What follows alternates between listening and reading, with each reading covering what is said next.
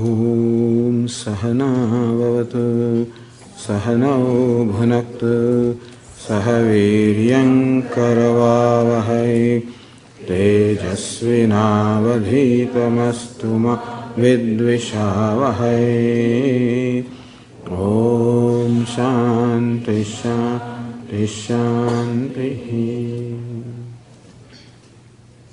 First two verses. Arjuna Uvacha Jayasi Chet Karmanaste Mata Buddhir Janardana Tatkim Karmani Ghore Mam Niyojayasi Keshava Vyamishreneva Vakyena Buddhim Mohayasiva Me Tadekam Vada Nishchitya Yena Shreyoham Apnuyam. In these two verses, Arjuna expressed his difficulty arising from a confusion because Lord Krishna apparently told him both the things. At one point, Lord Krishna says, Tasmad Yudhyasva Bharata, hey Arjuna, may you perform your duty, fight this battle. At the same time, Lord Krishna praises a wise person who is a sannyasi, renunciate. Thus, Lord Krishna seems to be giving conflicting messages to Arjuna. The direct message is, perform your duty. But the indirect message is, it is a renunciate who abides in knowledge, and knowledge is a means of moksha.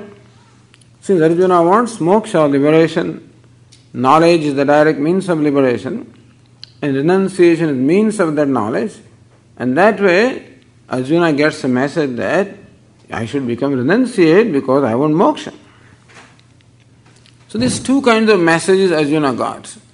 And he would have liked to do both of them if he could, but he cannot. Meaning performance of duty and renunciation of duty, both of them cannot be simultaneously done. Like you want to have your cake also and want to eat it too. You cannot have both of them. Mutually contradictory things you cannot do. So therefore he says, Tadekam vadinishchitya, O Lord, you please decide what is one thing that I should do, yena shreyo mayat, by which I can shreyas or moksha. So please decide one thing which I should do, by which I can get moksha. See, when he says one thing, so tat ekam vadinishchitya, please tell me one thing. So he thinks that he can do either of them. A person can do either of them to get moksha. He still is not clear to him what's the role of karma and what's the role of jnanam with reference to moksha or liberation is not clear to him. He seems to think that both karma and jnanam, both of them lead to moksha, and therefore a person can do either of them. Since the person cannot simultaneously perform action and renounce them, therefore he can do only one of them. So please tell me which one I should do. His own preference is very clear. He wants to give up the action. That is his own preference. And however, he still accepts Lord Krishna's counsel. He says, otherwise you would have said, thank you sir, I understood now that it's up to me whether to perform action or to renounce action. Because I understand from your teaching that both of them lead to moksha. Since I want moksha, I have freedom either to perform the action or to renounce the action. So I'll renounce the action. He didn't say that. He did not make the decision. He asked Lord Krishna to make that decision.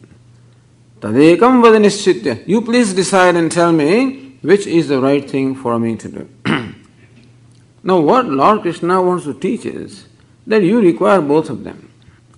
it is true that you cannot do them simultaneously. Performance of duty and renunciation of duty certainly cannot be done simultaneously by the same person at the same time. However, same person needs to do both of them. So this is karma. Karma yoga is the first stage and jnanam is the second stage. This is what Lord Krishna wants to teach. Therefore, why did Lord Krishna say both of these to Arjuna? Lord Krishna said he gave the teaching of karma yoga as well as jnana yoga for two different adhikaris or for two different students. Meaning students having two different levels of maturity. For a person who is not mature enough, karma yoga. For a person who has gained maturity, jnana yoga. This is what Lord Krishna meant. But this is not what Arjuna got from the discourse. Therefore, seeking clarification, which will be given here in this chapter now. So let us look at the third verse. Lord Krishna says, Shri Bhagavan Uvacha Lokesmin Dvividha Nishtha Pura Prokta Maya Nagha Jnana Yogena Sankhyanam Karma Yogena Yoginam.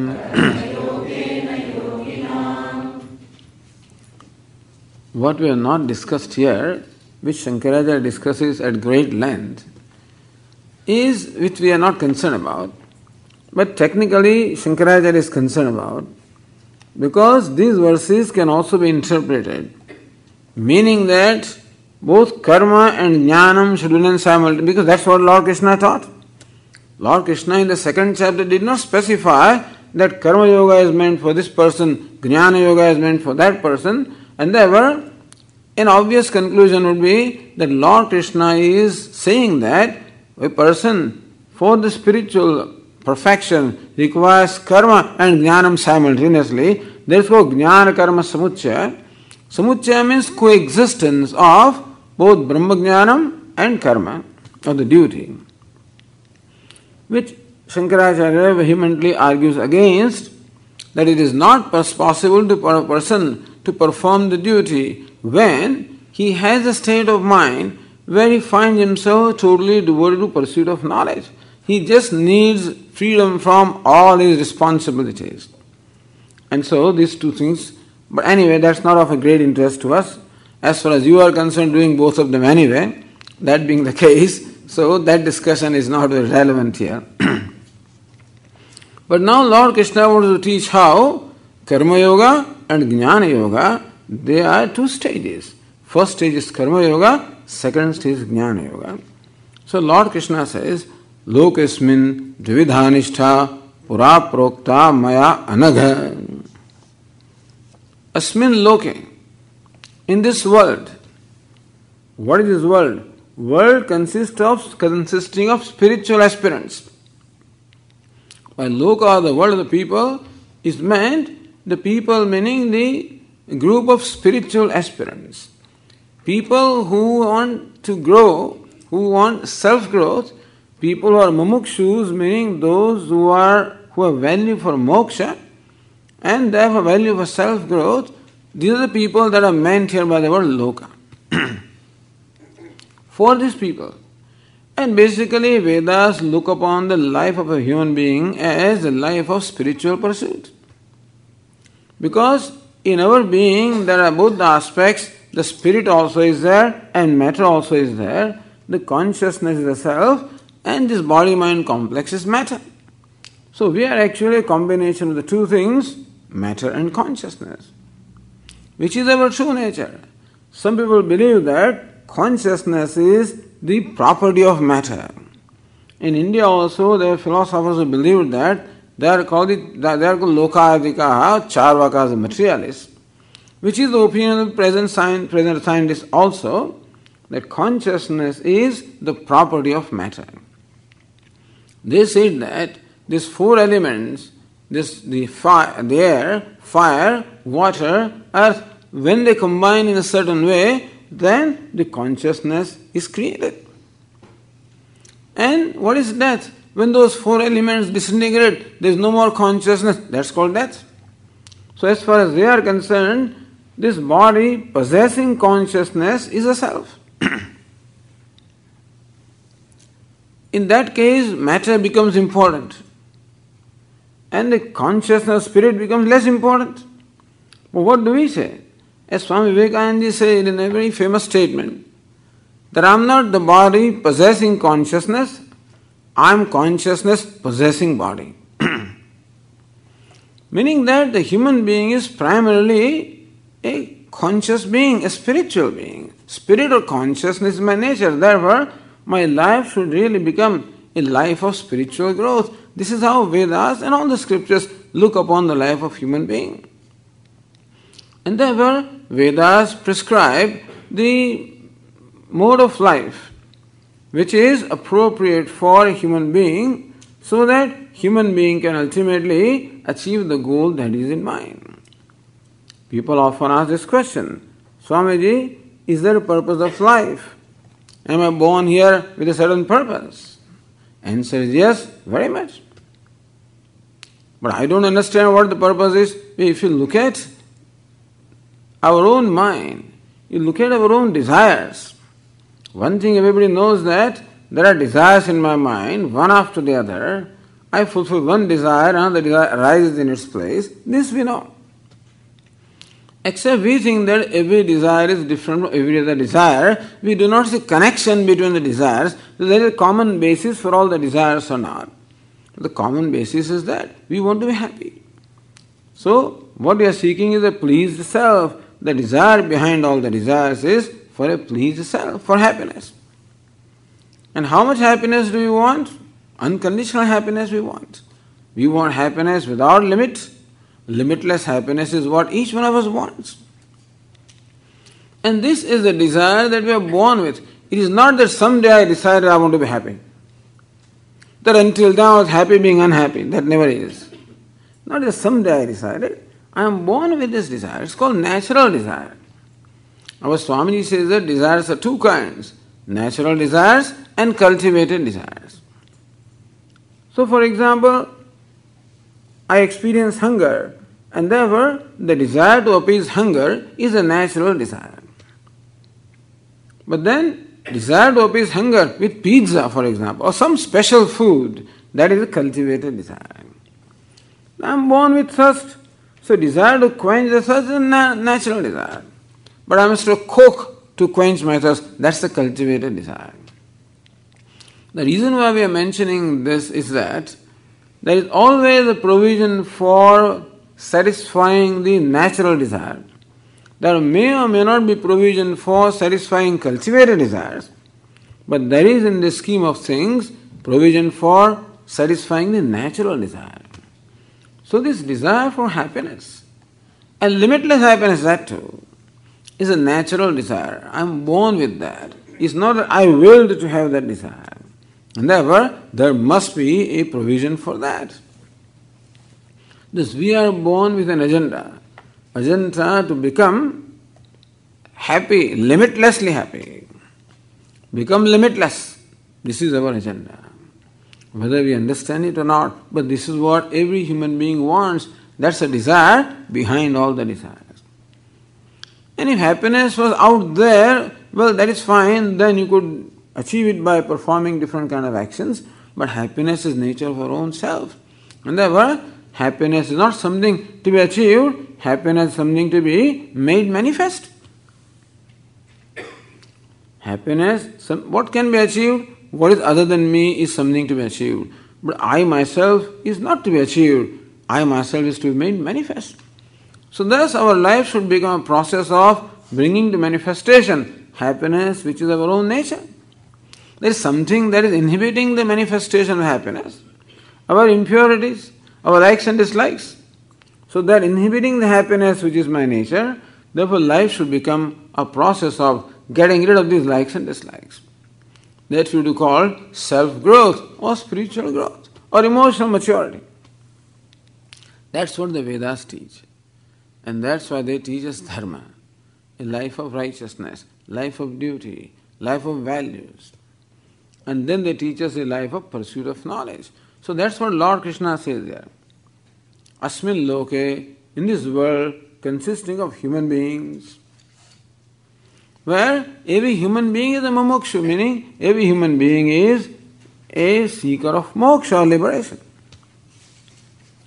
Except that some people have an insight into how to fulfill that desire for liberation, and most people do not have that insight. Because the usual conclusion is that happiness is out there, so everybody is seeking happiness from things other than oneself, chasing objects, what are thought to be objects of happiness, a source of happiness. So to help them also, Vedas in fact teaches, as we said, the life of dharma or life of duty. Doesn't matter. You acquire happiness from wherever you think it is. Except follow dharma, follow righteousness. Do not compromise means for the sake of end. This much you do. That's the very first step. First step is life of dharma or life of righteousness, life of values, life of duty. Then comes the other step, life of karma yoga, and then life of jnana yoga. So however, the first two are lumped into one, lokesmin dvividhanishta pura prokta mayanagha. For the human beings, here Arjuna, I have prescribed this twofold commitment. For those who understand a little bit of Sanskrit, you will note that the word nishtha is in singular. So dvividha nishtha. Nishtha is in ekvachanam, singular. So Lord Krishna says that this nishtha or commitment I have taught, or I revealed. Pura means in the beginning of creation. In the beginning of creation, here Arjuna, when I revealed the Vedas. So we look upon the Vedas as revealed texts.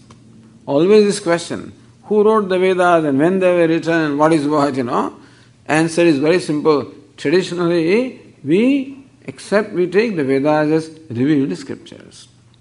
Not written or composed scriptures, but revealed scriptures. Revealed through the rishis or the sages. Therefore, Rushaya mantra drashtaraha. Rishi or a sage is the one who is mantra drashta, meaning who is a seer of mantras of Vedas and not a writer of the mantra.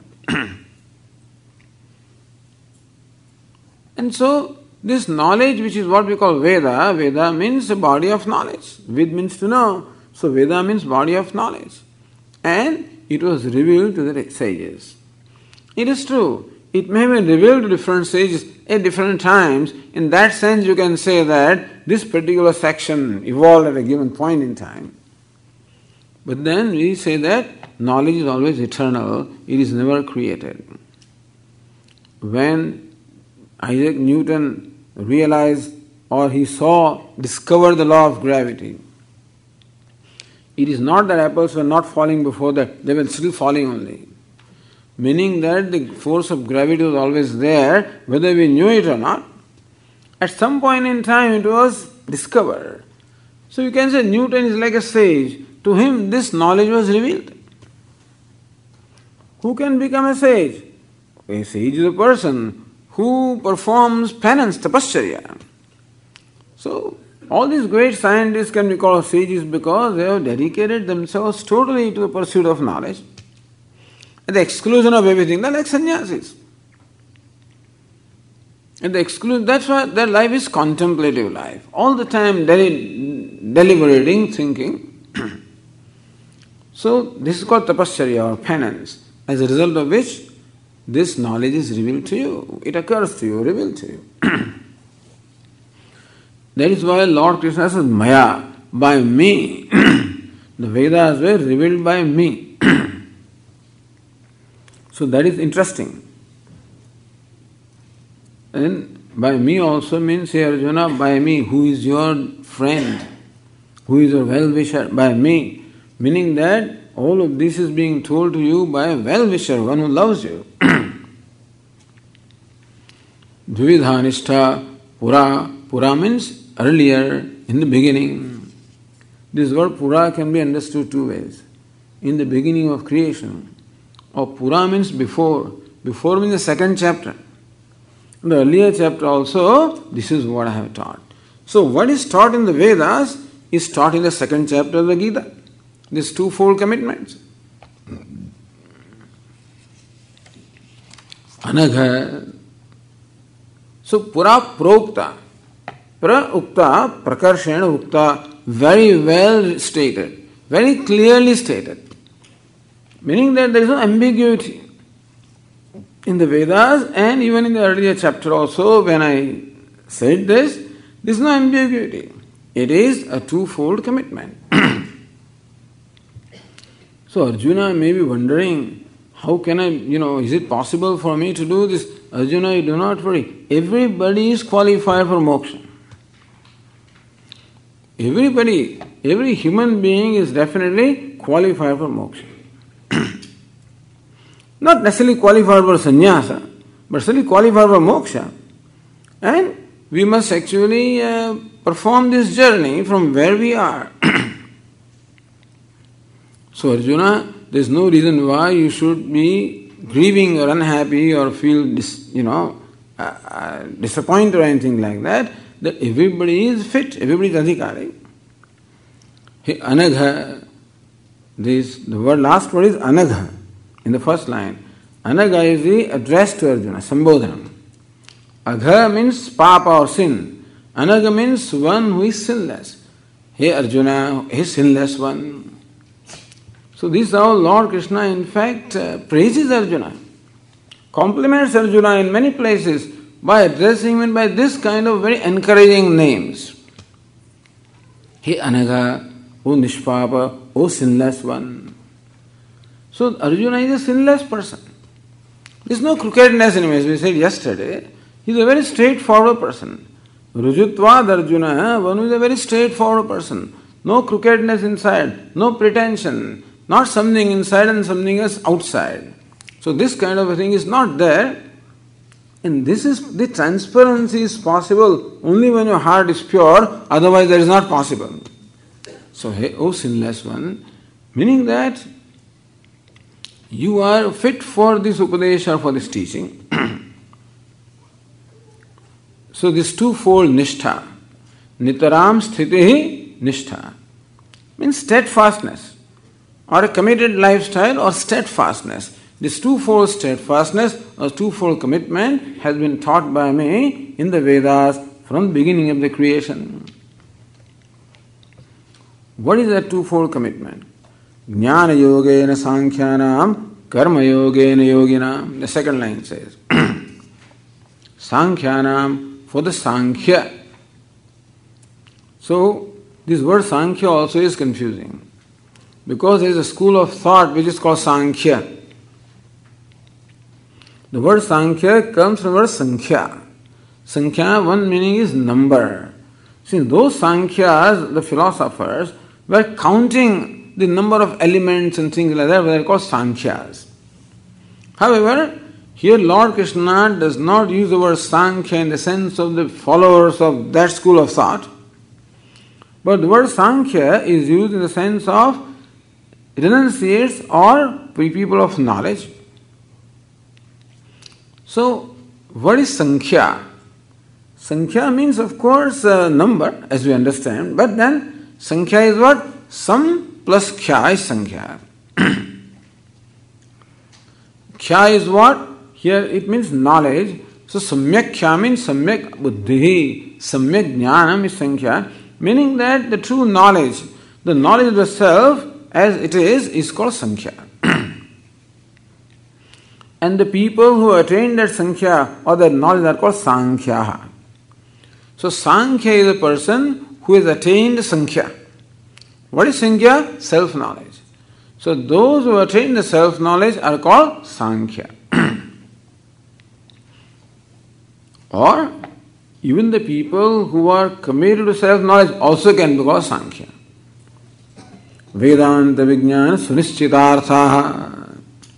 See, in the evening prayer, we recite this. Vedanta Vijnana Sunischitarthaha. Sunischitarthaha. Those people in whom this conviction has come about what Vedanta teaches. Vedanta teaches that you are Brahman, that you are limitless, and that you have to know that. It's not enough that you are Brahman, you should know that you are Brahman, you should gain the knowledge of the true nature of yourself. So the Vedanta Vijnana, this is called Vedanta Vijnana. Vijnana is a special knowledge that Vedanta or Upanishads reveal, and that is the knowledge of the self. So Vedanta Vijnana Sunischit, those people who are convinced that yes, limitless is my nature, Brahman is my nature, is very clear to me. Even intellectually, understand. Meaning that even though, I understand it very well, still some work needs to be done so that the understanding is assimilated, okay. But when this clarity that comes, that person also is now, and therefore, one who is, for whom the knowledge becomes the most valuable thing. Our values depend upon our understanding. What our understanding is, that is most valuable to us. For most people, of course, the worldly achievements are most valuable because that's what they think are the means of success. But here is a rare person in whose mind the understanding has come that really I am the most valuable one, and therefore the knowledge of the self is the most valuable. So those people also are qualified for renunciation. So Sankhyanam, for those who are contemplative ones, for those who are renunciates, so call it contemplative ones. Meaning that even though you may not be a renunciate in a formal sense, you can still be a Sankhya if you are a contemplative person. If you have love for knowledge, if you have love for listening to scriptures, as you say, love for reflecting upon them, love for meditating upon them, love for assimilating the knowledge. So if you have that, you are a contemplative, you are a Sankhya. So for the Sankhya, Jnana Yogena Sankhyanam, Jnana Yoga. What is this Jnana Yoga? Jnanam eva yoga, Jnana Yoga. What is yoga? Yoga is the one that joins. So yoga means the means for joining Atma with Paramatma. This is what the yogis understand. So that which joins me with Brahman or Paramatma is called yoga.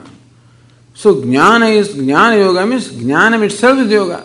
The self-knowledge itself is yoga, meaning the self-knowledge reveals the fact that I am Brahman. So by that knowledge, I am as though joined with Brahman, united with Brahman. So yoga means a means for uniting with Ishvara. But here the knowledge that Ishvara is my own self is the best way, right way of uniting with Ishvara. Therefore, this Jnanam, the self-knowledge also is called yoga. Jnana Yogena Sankhyanam. Here Arjuna, for those who are contemplative ones, for them, Jnana Yoga, the life of pursuit of knowledge. And when would you have that contemplative mind? As we said, when the mind becomes pure, Antahakana Shuddhi or purification of mind is there. What is meant by purification of mind? When the mind is essentially free from the impulses of raga and dvesha, attachment and aversion. Karma yogena yoginam. So for the Shuddhantahkaranam, for the people with Shuddhantahkaranam, with purity of mind, a life of contemplation, life of pursuit of knowledge, at the exclusion of all the responsibilities and duties. So our scriptures give a sanction to this. That when you find that now you have love for knowledge, that you have a commitment for knowledge, the scripture says, okay, you are now free to give up all your responsibilities and duties. Which means any one of you can do that, by the way. Give up duties. Swamiji, wait a minute, don't misguide us. But what I am saying is, if such a thing has happened, that you find that nothing else interests you. Not that you hate anything, you love everything. But you realize that I don't need this. Not, see, vairagya does not mean that you dislike anything or hate anything. Vairagya means that you love everything. At the same time, just because you love doesn't mean that you want everything. You are very clear that what you want is knowledge. If this is so, then you, at least Vedas sanction a way of life which is devoted to the pursuit of knowledge. Whereas for others, other spiritual aspirants, other mumukshus, ashuddhantah karananam, those people who are desirous of moksha, all right, but still they do not have the purity of the mind. Karma yoga, yoginam, for the yogis, karma yoga, where karma itself is yoga, where karma becomes a means of uniting with Ishvara through knowledge. Therefore, karma yoga means, so karma yoga, yoga of karma. Karma yoga and yoginam, for the yogis. How to translate the word yogi? Yogi means for the people who are not, who haven't gained the purity of mind. That's the meaning here. So those who have purity of mind, for them, the contemplative life. For those who need to gain their purity of mind, the life of activity, life of karma yoga. So dvidha nishtha. It is one nishtha. Meaning it is one path. Not that there are two separate paths. As Arjuna thought. Arjuna thought that this karma and jnana are two independent ways, and that's what many people think. Our Swamiji has been talking about it for I don't know how many years, from the day one. That the popular view is that Gita teaches four paths. Because Swami Vivekananda etc. made this, very popular. And many other great people also thought this way. That karma is one path, jnana is another path, bhakti is a third path. These three paths are talked about here. And Raja Yoga means that Patanjali Yoga is a fourth path, independent paths. But that is not our view. That is not the view of Shankaracharya also. There is only one path, not four paths. One path in which each one of these has a place. Bhakti or devotion is not a separate path. Bhakti is involved at every stage. So a karma yogi also is a devotee. A jnana yogi also is a devotee. So devotion is not a separate thing, it is part and parcel. So because when you are devoted to what you want to achieve, that's when you can achieve something. So bhakti is not a separate path, bhakti is something that is involved at every stage. Karma is not a separate path, is sadhanam, the means for jnanam. And jnanam is sadhya, what's achieved by karma. So first stage is karma yoga, jnana yoga, in both of them, bhakti is there. How about Patanjali yoga? That also is there. See, you listen to Swamiji when Swamiji was explaining the Shanti mantra, Tadatmanindrite ya upanishatsu dharmaha te mai santu, the dharmas, the values which are propounded by the Upanishads, may they be in me. What are they? We quoted, I think, that mantra. Shanto dantaha uparataha titikshuhu shraddhavitto bhutva. Well, shant, the tranquility of the mind. Damaha, the self-control. Uparama, the abiding mind. Titiksha, forbearance. Shraddha, single-pointedness of mind. So these are the dharma that Upanishads teach. And so, that's all Patanjali yoga. Dhamma, self-control, quietening the mind, all of that also is involved all along. It's part of karma yoga. So what Patanjali yoga is included in karma yoga. Bhakti is present in karma yoga and jnana yoga. Karma yoga is the first stage, jnana yoga is the second stage. So understand the whole scheme, where all the four have a place. So Vedanta is very inclusive. Vedanta is all-inclusive view of the scriptures. And therefore there is a place for everything. Whether Vaisheshikas, Nayayikas, Sankhya, Yoga, Puramimamsa, all of these are all accommodated, meaning Vedanta sees the role of all of them. Vedanta does not dismiss anything. It does not oppose anything. On the other hand, it includes everything. It's the most inclusive, most broad-minded. At the same time, a vision which is, as I said, all-inclusive vision. And that being the case, we have the benefit of the discoveries or developments made by all those philosophers. That's the greatness, or that's the fortune that we have. A question was asked, how come the Muslims or Christians will convert whole country one after the other?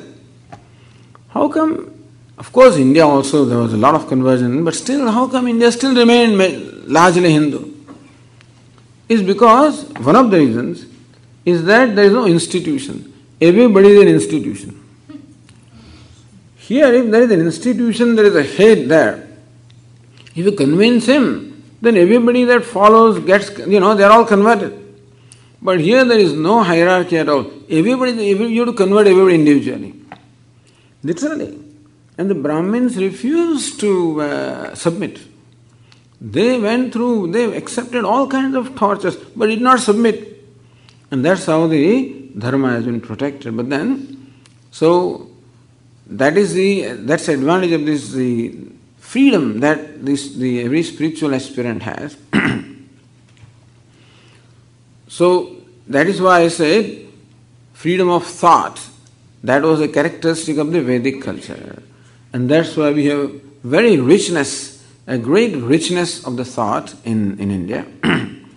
But as I said, this karma, bhakti, yoga and jnanam. So karma, the first stage, jnanam, the second stage. Karma is meant for antahakana shuddhi, purification of mind, and jnanam is meant for then gaining the self-knowledge. In that, bhakti is included at all the stages. And what we call the yoga, Patanjali yoga, is a part of karma yoga itself. And therefore, Arjuna, when I gave this twofold instruction in this previous chapter, what I meant is that for the people who haven't yet gained the purity of mind, karma yoga, and those who gained the purity of mind, jnana yoga, this is what I meant. Now in the next 13 verses, Lord Krishna says how? As long as you haven't gained the purity of mind, you should not give up action. Should not give up duty or activity until so retirement is not by age. So I am ready to retire. That's, you may be ready to retire, but whether you are really ready or not. Who is the person who is ready to retire? The person who has gained purity of mind, purification of mind. Meaning person whose mind is essentially free from likes and dislikes. Until then, karma should not be given up. And Lord Krishna thinks that Arjuna still requires to perform karma to gain the purification of mind, and that's the reason why Arjuna was asked to perform the duty. So when Lord Krishna said to Arjuna, Tasmad yudhyasva bharata, hey Bharata, you perform your duty, is because Lord Krishna believes that Arjuna needs antahakana shuddhi or purification of mind. So in next 13 verses, Lord Krishna highlights the importance of karma, importance of performing the duty, and importance of performing duty in the spirit of yoga. So let us read the 4th verse. Na karmanam anarambhat Naishkarmyam purushośnute Nacha sanyasana deva Siddhim samadhigacchati.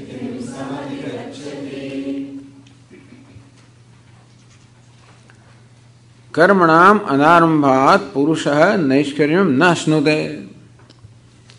Karmanam anarambhat, by staying away from karma, by abstaining from karma, by abstaining from your duty.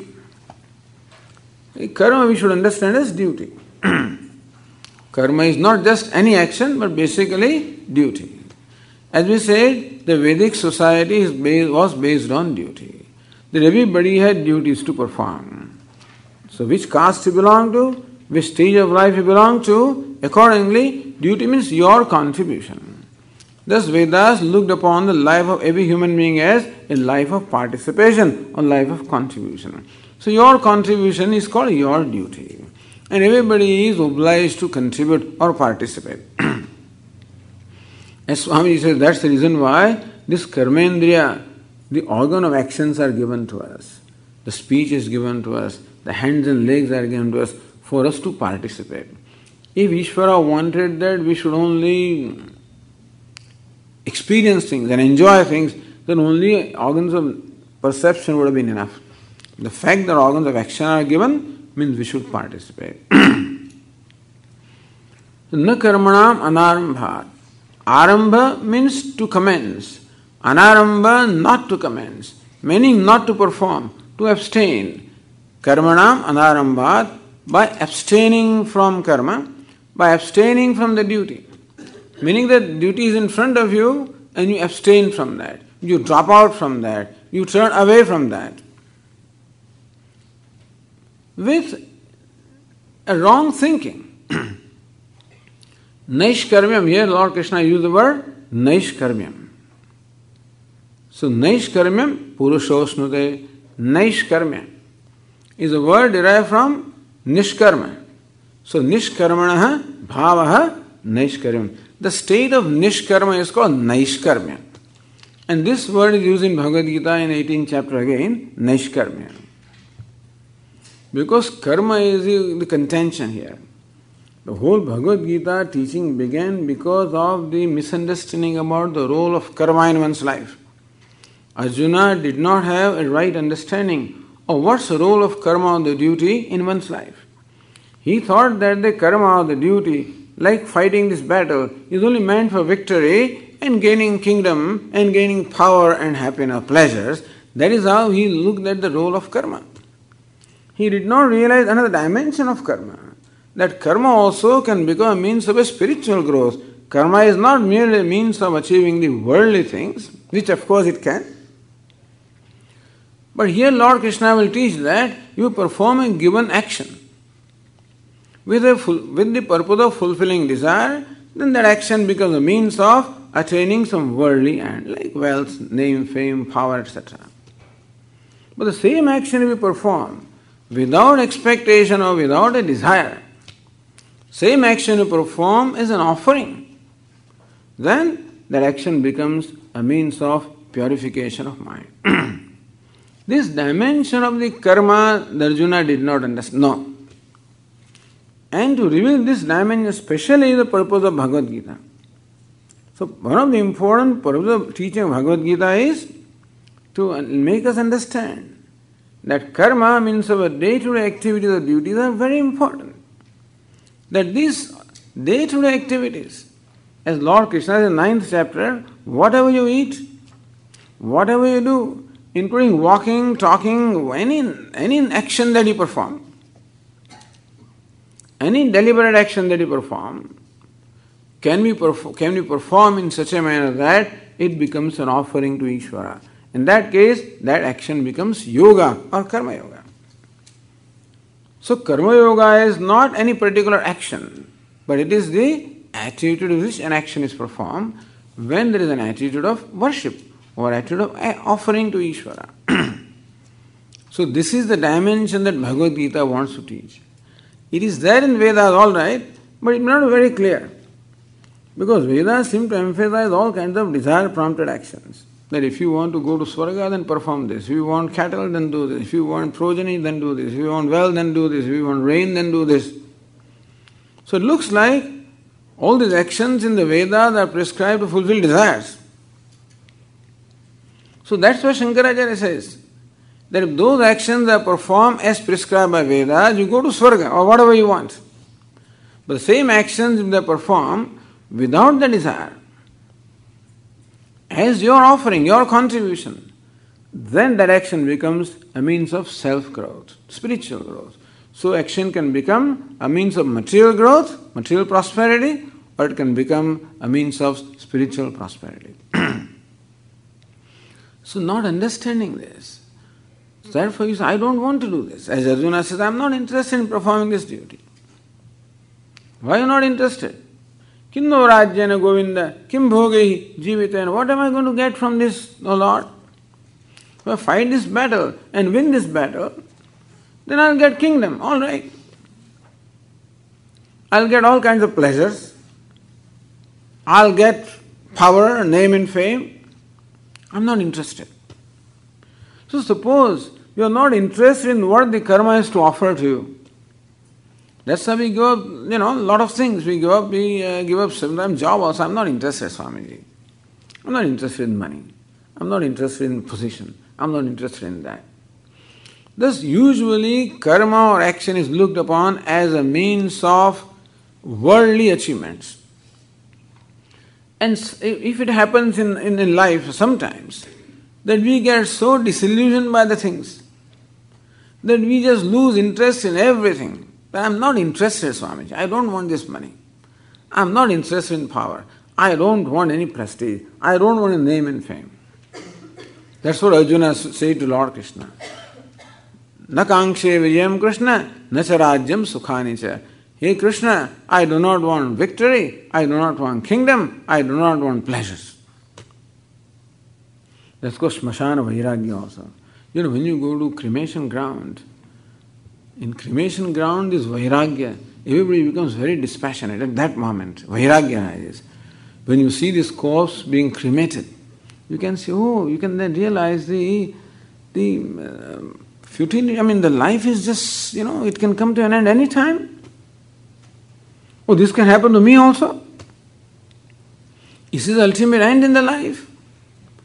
Then looking at this, somehow you develop a dispassion. Says, no, it's not right that you spend your life in just simply seeking material pleasures, etc. No, we should do something. Called smashana vairagya.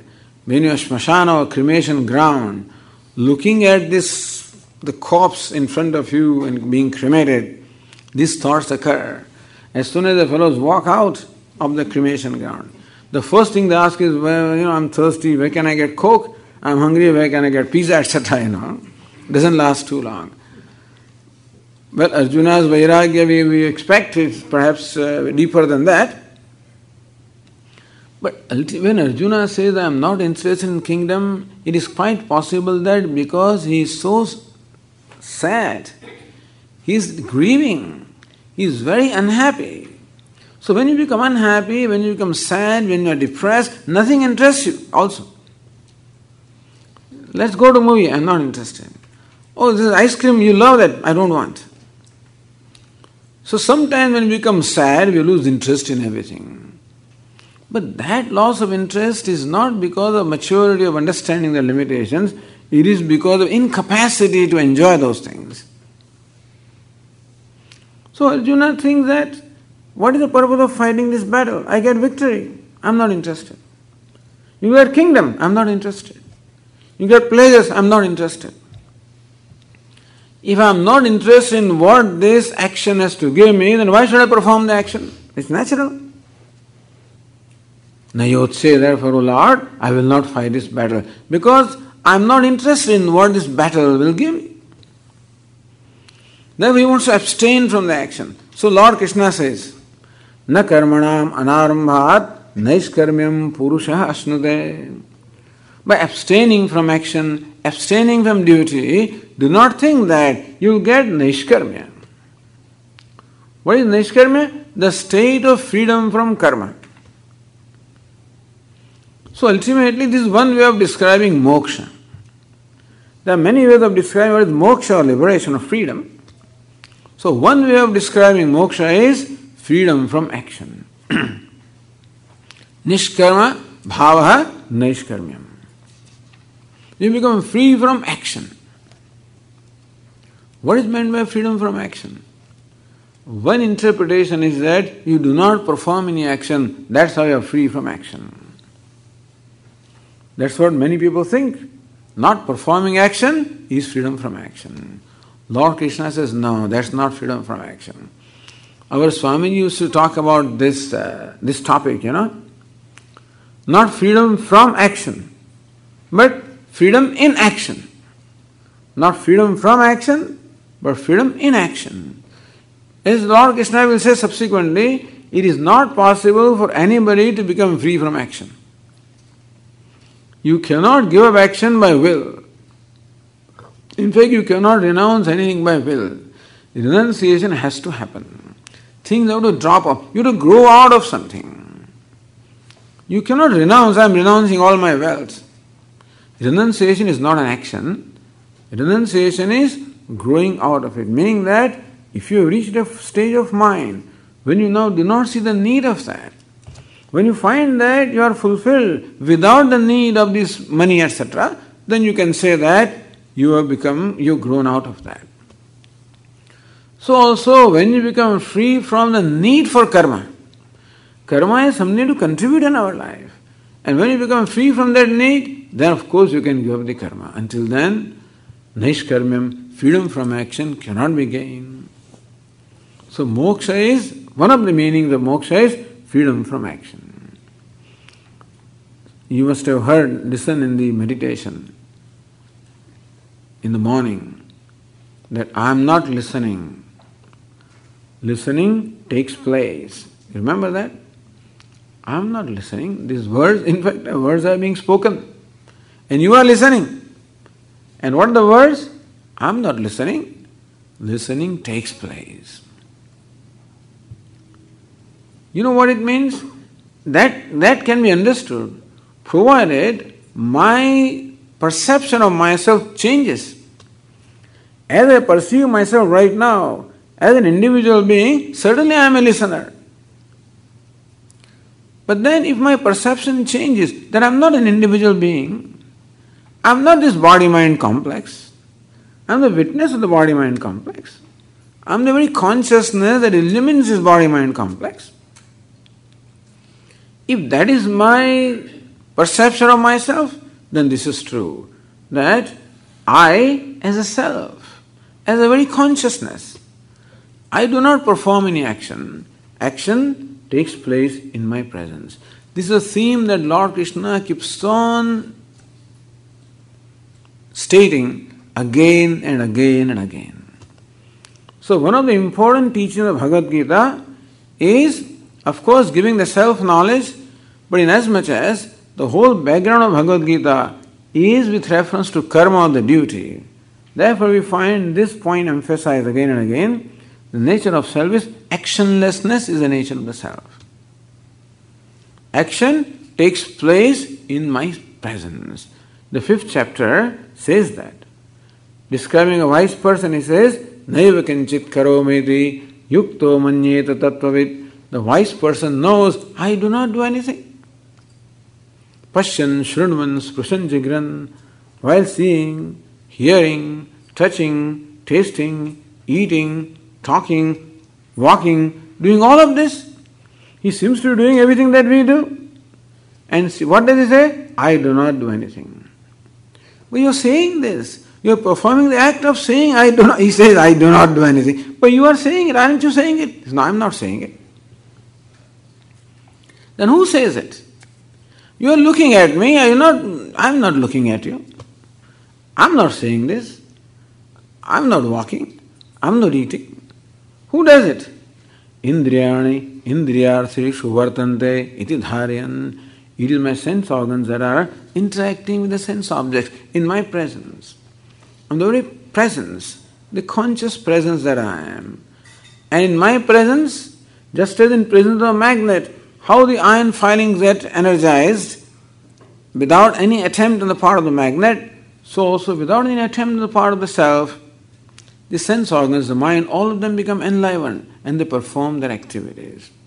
That is why this Kenopanishad, Kene sitam patati preshitam manaha, in presence of which, first impelled by what?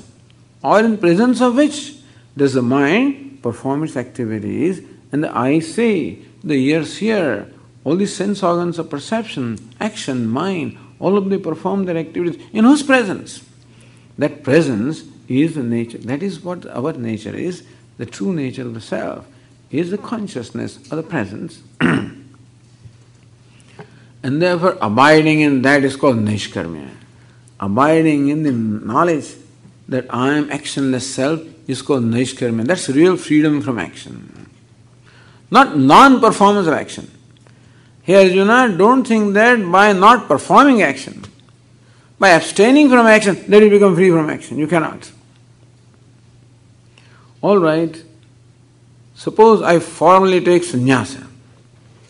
Because, as I said, in the Vedas, in the Upanishads in particular, there are statements which says that people who now want knowledge, they become renunciates. So, oh Lord, I want knowledge. I'll become renunciate, in which case I need not perform the action. So by becoming renunciate, will I not become actionless? Will I not gain moksha? So in second line, Lord Krishna said, Nacha sannyasana deva siddhim samadhigacchati. Not by mere renunciation, not merely giving up action, because that you can will. By merely giving up action, you cannot become actionless. You cannot become free from action. The next verse will explain what is meant by not being free from action. As Lord Krishna says, nobody has a freedom not to do something, because there is something inside that impels you to do things. Therefore, you are not free. So merely by renunciation, without the knowledge, if you just renounce, that does not mean that you become free from action.